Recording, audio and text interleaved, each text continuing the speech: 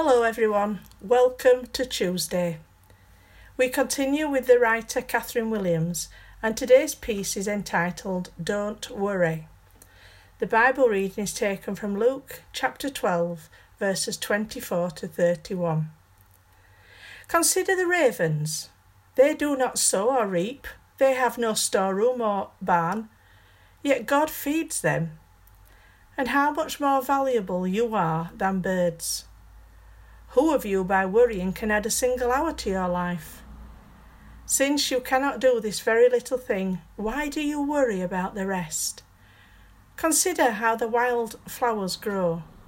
They do not labour or spin. Yet I tell you, not even Solomon in all his splendour was dressed like one of these. If that is how God clothes the grass of the field, which is here today and tomorrow is thrown into the fire, how much more will he clothe you, you of little faith? And do not set your heart on what you will eat or drink. Do not worry about it, for the pagan world runs after all such things, and your Father knows that you need them. But seek his kingdom, and these things will be given to you as well. This is the word of the Lord. Thanks be to God. Relax. Jesus urges us to let go of anxiety. Pointing to the natural world, birds and wildflowers, he indicates God's care for creation hardwired into our world. Jesus calls out our unhealthy worrying. His teaching goes to the very heart of what it means to be human, to be made in the image of God. God's provision for his beloved people knows no bounds. He loves us so much that he sacrificed himself for us in Jesus. He gave everything for us. Therefore, we really don't need to worry about what we are wearing or eating, or about what will happen from day to day. God is in control. And if we allow him into the driving seat of our lives, we will be astounded by the generosity of his provision.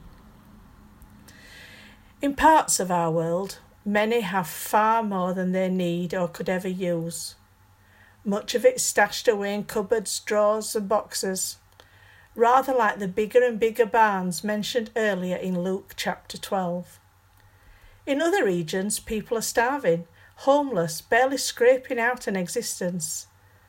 The imbalance is scandalous. Jesus urges us to seek God's kingdom first before anything else. When we do this, then we see with God's eyes.